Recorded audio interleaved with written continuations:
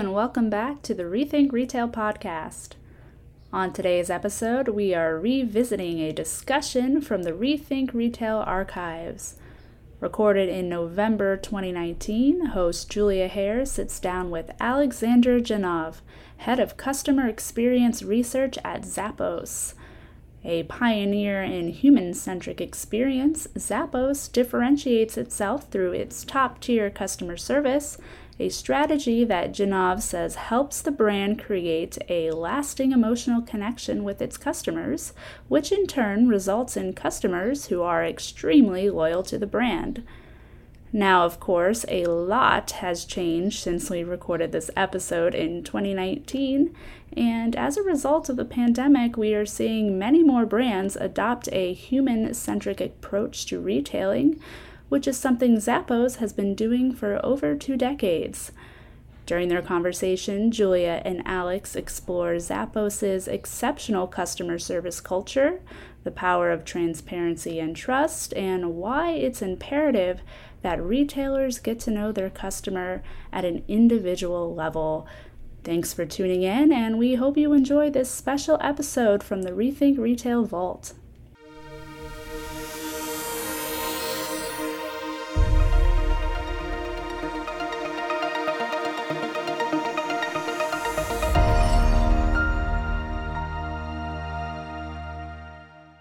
Hello, today's episode of Rethink Retail features my guest, Alexander Janov. Alex holds a PhD in experimental social psychology and currently leads customer research for the Zappos family of companies. In previous positions, Alex was responsible for research and usability of the products and services for companies like TurboTax, State Farm Insurance, and the Active Network. Alex, thanks for joining us today. My pleasure, Julie. Alex, I wanted to first say congratulations to you and Zappos celebrating your 20th year in business. And I wanted you to just kick off. I know you've been there for at least the last 5 years, and I wanted to hear about your experience there so far and just a bit about your background in general. Absolutely, Julia. Thank you so much. First of all, it's been an exciting ride with Zappos. My academic background is in experimental social psychology, like you pointed out. I'm originally from Bulgaria. I came to the States for undergraduate studies and then continued on to graduate studies and so on.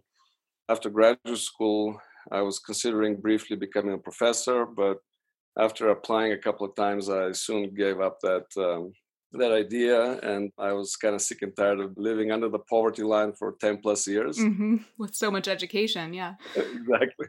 Then I transitioned to the industry, and I've been applying my learnings and my mindset from academic psychology to the business world for the past 15 plus years. Can you give our listeners just a quick overview of what the definition is, like the foundation of experimental social psychology? That's great. And I've done this a few times, but nobody has asked me to clarify that. And I'm kind of delighted to be able to do that. Now, psychology is actually very varied and very diverse discipline. So it basically covers different aspects of humans, from the way we think, which is cognitive psychology, cognition, thinking processes and so on, to emotions, to clinical psychology, which deals with disorders and when people need help, to neuropsych and so on. And social psychology that was my specialty, and it's the most interesting to me. And it studies humans as social beings, and we are social beings. So anything that happens either in the context of being with others, or you have the feeling that others are observing you, or that you're in the presence of others. And that's essentially the definition of social psychology. How the actual or perceived presence of others determines how we think, behave, feel, and so on. And relates to what we hear about in the business world a lot, which is the emotional intelligence needed by leaders. Exactly. So emotional intelligence, that's the application of emotions to organizational design and so on.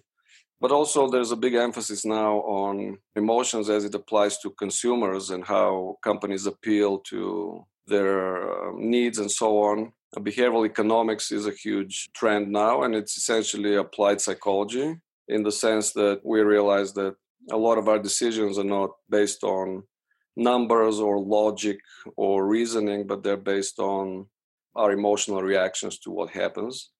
So they've just Mhm. branded it as behavioral economics. Very clever, and it's been very successful. So behavioral economics is really applied psychology. And can you give us an example of behavioral economics in action? I mean, is there a way that we would relate to this in daily life as we're shopping? Absolutely. So some of the biggest names out there, for example, Dan Ariely is a big name in behavioral economics, has done a lot to popularize it.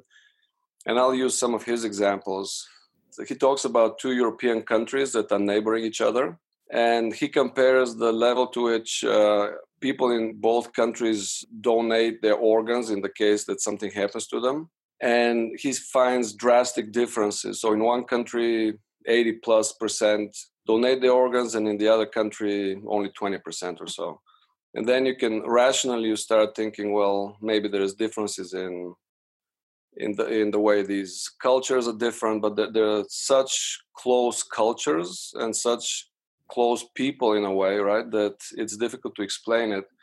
And then when you dig deeper, what he discovered was that the root cause of that was the way applications for driver's licenses were designed. There's check boxes in each one, but in one, the box is already checked and you have to uncheck it. So the default choice is to donate your organs. In the other country, the default choice is not to, and then you have to take a step to donate. Wow, so a checkbox. It's a checkbox, and that highlights the power of the default choice. And so then we can use it in business, and unfortunately, and we can talk about trust a bit later on, but unfortunately, a lot of businesses now use these learnings, maybe not explicitly or implicitly, but they use these learnings to design what's called dark patterns, basically tricking consumers into choices that they wouldn't make otherwise. Interesting. I don't know if I've heard that term used before, dark patterns. Yeah, it's a design term, but it's kind of the, you know how Google say don't be evil? Yeah. Sometimes you get the opposite. Right. So the power of default trust, and we could see that with the example you gave in the study of the two neighboring countries in the EU. And we can talk about trust later, definitely, if that's an area that you study. But I want to bring it back a little bit to the research you do for Zappos, customer research. What does that look like as we're at the end of a decade now? We're in 2020. So what do you think has really evolved when it comes to customer research over the past 10 years? Absolutely. Thank you. Great question, Julia. And I'll give that in the context again of my evolution as a researcher, as a applied psychologist, if you will. And when I started in usability about 15 years ago. And back then, it was very important to have websites be easy to use and intuitive by consumers. So there was a lot of emphasis on that. So we looked at how we designed interfaces to match people's mental models and to match how they think and to really help them with what they need to accomplish, get obstacles out of the way. I did that for State Farm. We had a huge usability lab. Then I moved on to TurboTax, and they also invested very heavily in usability with big labs with one-way mirrors and having people come in and do their taxes on the computer, and we would observe what they did and talk and so on. Oh, wow. Yeah, that was lots of fun. Watching someone do their taxes has never been more exciting. And now you see why I'm so excited working for Zappos, right? Because it's an area that people enjoy doing more than doing their taxes. But it was necessary work. Mm-hmm. And I will say I like TurboTax. I do use it. Oh, thank you. Yeah, it's a lot of work has gone into that. And then I moved on to the Active Network, which was a small company with not a lot of resources for research. But the kind of blessing in disguise was that I worked with awesome colleagues, and one of them was a great market researcher. And so I learned a lot from him. So when I came to Zappos, I started applying what I learned to broaden my area of research. So at Zappos now, we do usability, of course, but also help our marketing team. We do segmentation, customer segmentation. We do a lot of surveys. We do home visits. We run the gamut of research. But what is really defining, what is underlying all of this is kind of a mission, which is to understand your customers as people.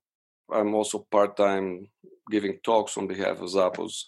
We have a group internally called Zappos Insights. and we go and give keynote speeches and so on. And that's been my topic, and my message has been understand your customers as people, not as shoppers, not as callers, not as clickers on buttons, but as people. And then when you do that, then you can really create an emotional connection with them and long-lasting loyalty. And I think a lot of retailers struggle with that. And there was a report from Salesforce this year, and it showed that over half, the stat was 64% of consumers said they didn't feel that retailers knew them.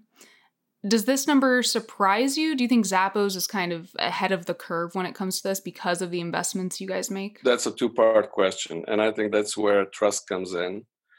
And to answer your question directly, I'm not at all surprised by this. And you know what's really sad is that personalization is such a big topic and such a big trend now. But combined with that insight, what it means is that all of that, or most of it, is not real personalization. It's just best guess recommendations. And they are recommendations to make people buy more.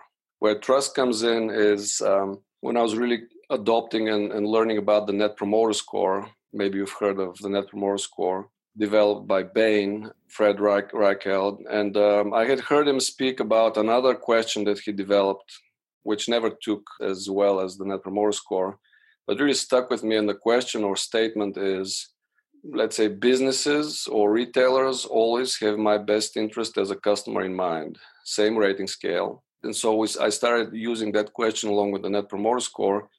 And that, to me, I've called that trust. But what we've discovered in our research is pretty stunning. It's not kind of news in a sense, but when you discover it empirically, it's pretty stunning as trust in retail is in the gutter based on that question. It's severely negative.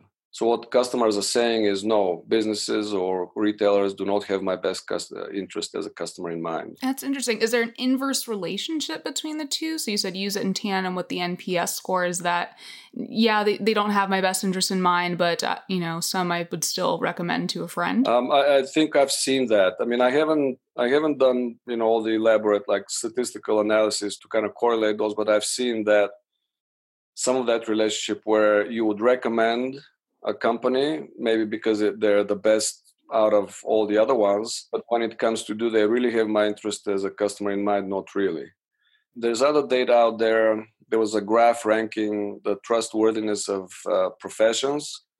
And on the very bottom were members of Congress, and then car salespeople, and then third from the bottom were business executives. Mm-hmm. I think that ties in with all of that. So kind of goes to the heart of this question.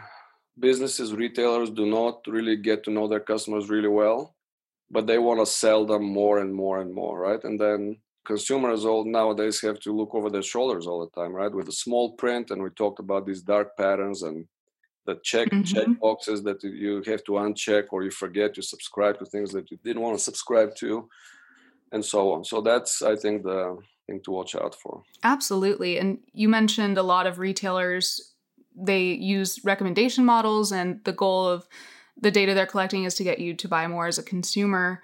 And you mentioned through your work that you guys actually do home visits with customers. Do you think there's an element where the qualitative data is missing because it is hard to collect and quantify, and that's really how you get to know your consumer, through conversations? Is that part of it? I think that's absolutely part of it. We tend to get these big swings in trends and in being enamored with one method over another. So now it's the era of big data, because we now have the technology to look at the big data and to see patterns in it. It's almost like we got this fancy crystal ball, and now we're all about that. We kind of forget that customers are people. And when I go and talk, I start by cracking a little joke and saying, let me tell you about myself. I'm married. We have 2.4 beautiful children. And then I get that reaction. People chuckle, but that's exactly the point, right? We start averaging people, and then we think we're going to be creating experiences, and there's no average experience. To counterbalance that, you need to always combine qualitative with quantitative data. And with qualitative data, you're going to get those rare insights, and then you need to quantify them, see how many people think that way, and so on. And you may go do one visit and have this epiphany, which may lead to millions and hundreds of millions of dollars of business. Definitely. I think the secret is in combining all those methods and always going back and forth between them. If we bring this a little back to Zappos, I think it's interesting how you guys have branded yourself as a service company that happens to sell shoes. And there are a lot of loyal customers. I've bought from Zappos many times myself.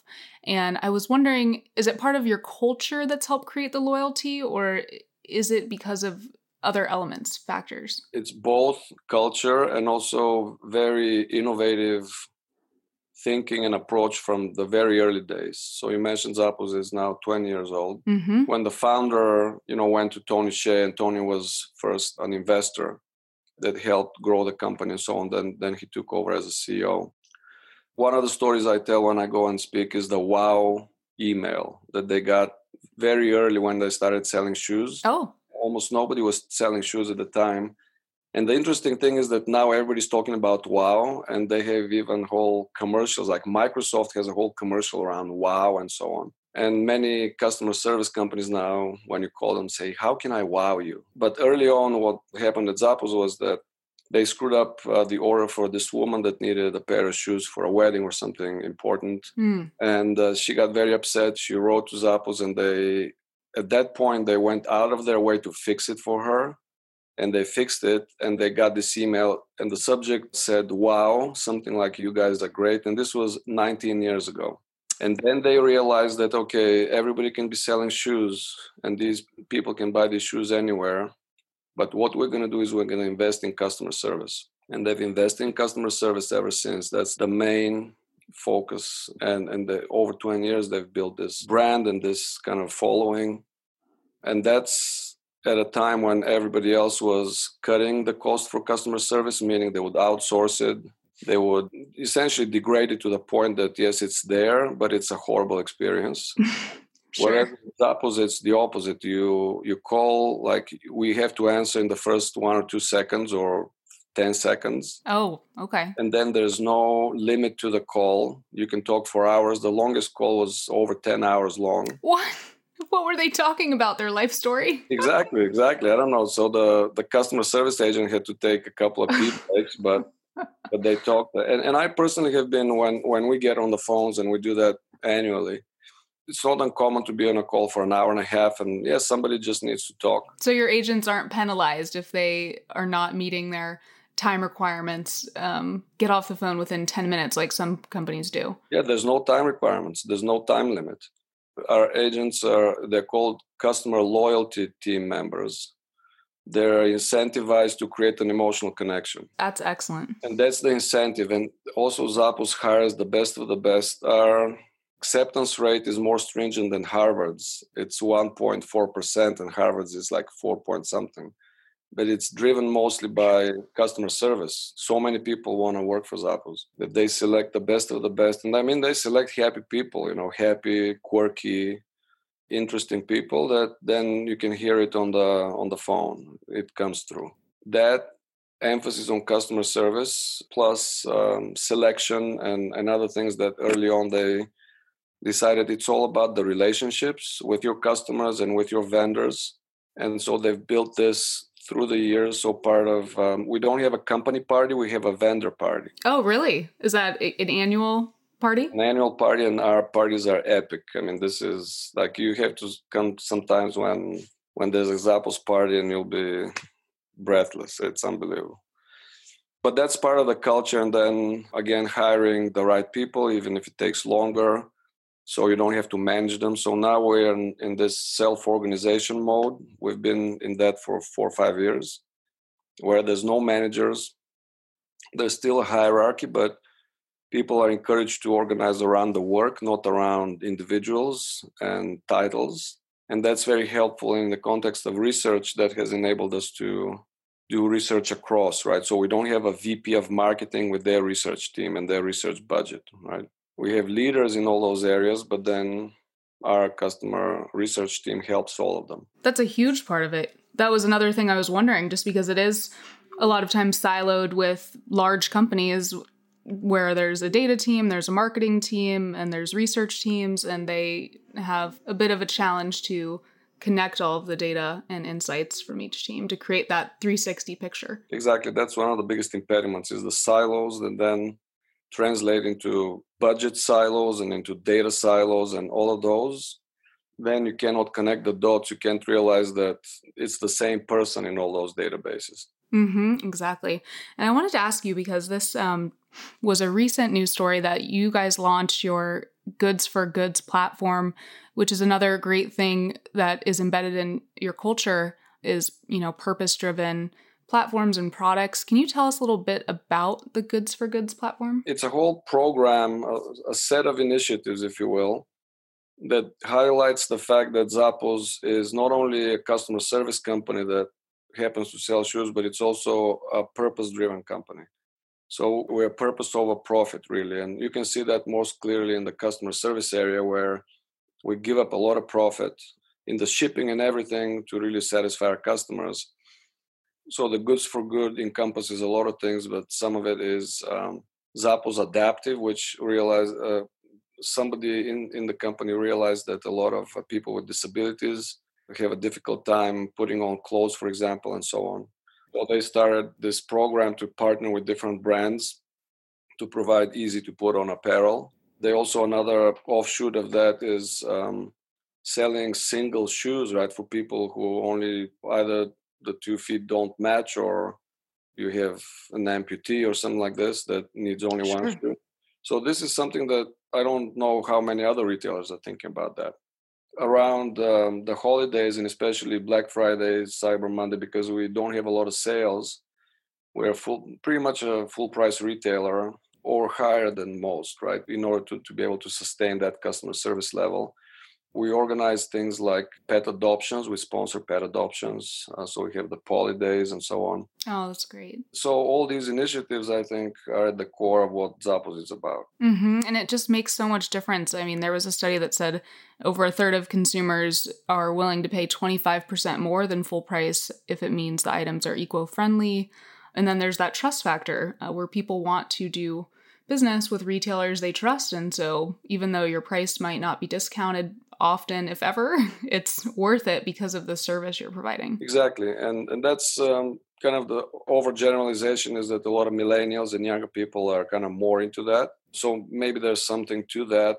And there are other retailers out there, that in Patagonia and other Toms, that have put this kind of trust and purpose at the heart of these are brands more than retailers, right? But at the heart of what they do. And I just think Zappos is such an interesting brand to look at because of the fact shoes are something in the past that have just been harder for consumers to buy online, right? Because of the fit and the difference between certain brands. And so it's amazing that you guys have had just so much success selling direct to consumer. And you guys were one of the first brands to test out pop-ups, I believe. So that's an interesting thing I learned as well when I was researching. Yeah, they're always experimenting. Zappos is always experimenting. And Tony Hsieh is doing a lot of those organizational change, innovation, to bring us back to this kind of startup and entrepreneurial mentality instead of a siloed big company. So the pop-ups were part of that. And I think there were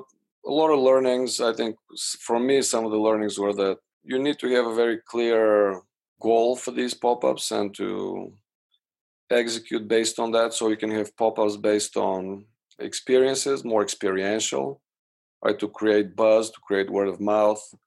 And you can have other types that are more sales oriented, right? And if you mix both, then I think that's kind of a trap in a way.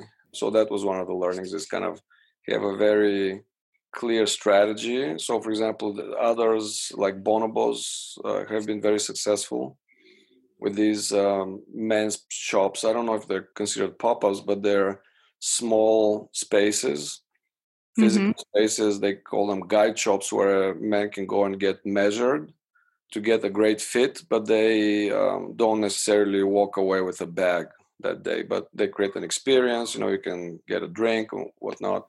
Adding that value. Adding that value, right? I mean, and even the not being able to purchase on the spot, they've branded positively, like you walk out bag free or something like that.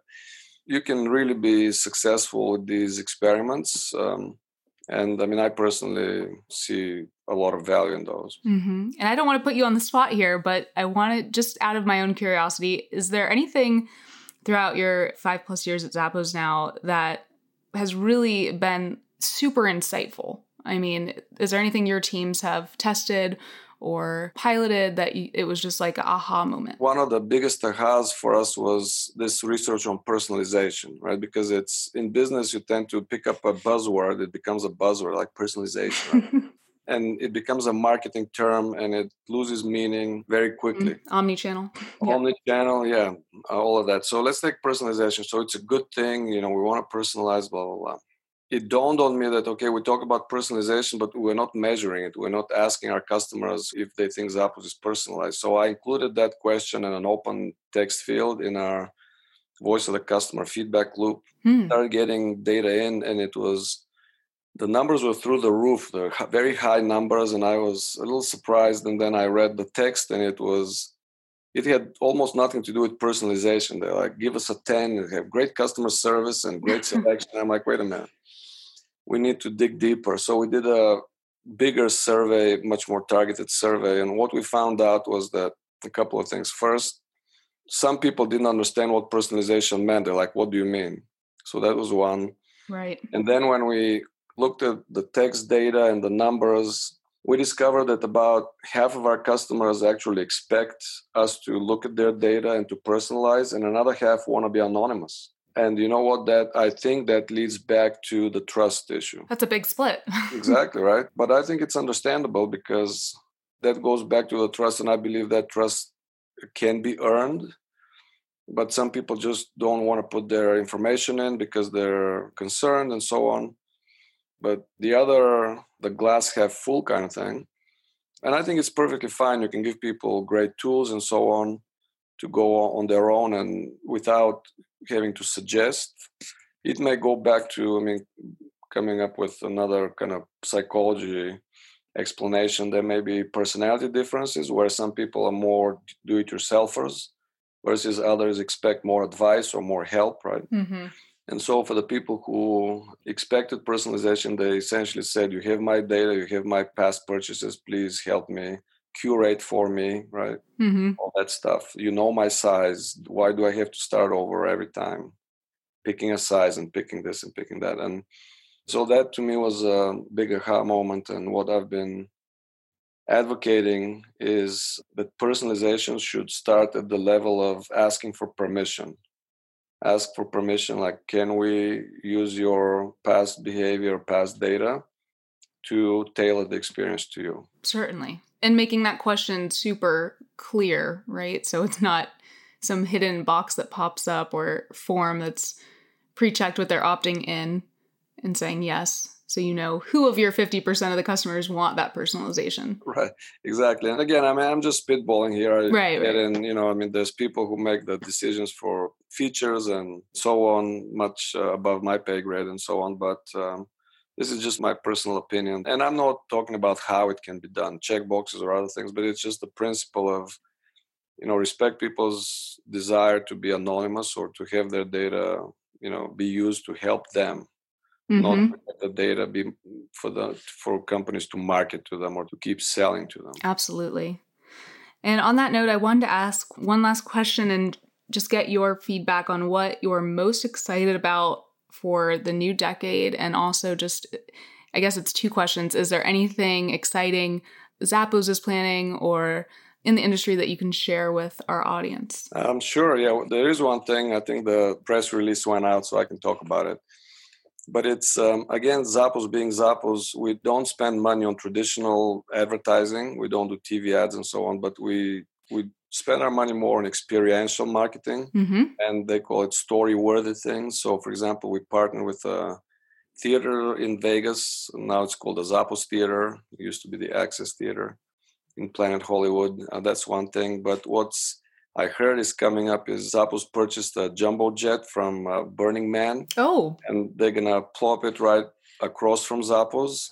And they're going to create this awesome experience of, it's going to be like a event venue. Ah, very neat. This jumbo jet there with almost like a mini terminal, and you go in and you check in and you check in your emotional baggage. That's funny. So I'm looking forward to that. Oh, that's very exciting. Yeah, I would love to see that once that's live. That sounds really cool. Instagrammable. Totally, that's the definition, right, of Instagrammable. And then in terms of just customer research, I'm really excited, but there's so much more that can be done in terms of focusing more on customers as people and understanding them using. Now there's so many different methods for understanding emotions that are non-verbal, like facial expressions, and we're getting into neuroscience and so on.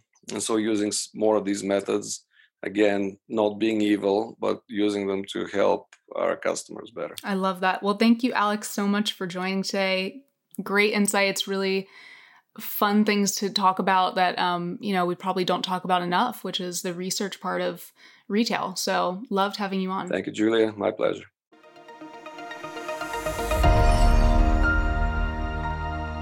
Thank you for listening to the Rethink Retail podcast. That's this week's Retail Rundown. Don't forget to join us next week for another episode. And if you're interested in being a guest on the show, apply at rethink.industries/podcast guest. That's rethink.industries/podcast guest. Follow us on Twitter at rethink_retail and show some love by subscribing, reviewing on iTunes podcast app. Until next time.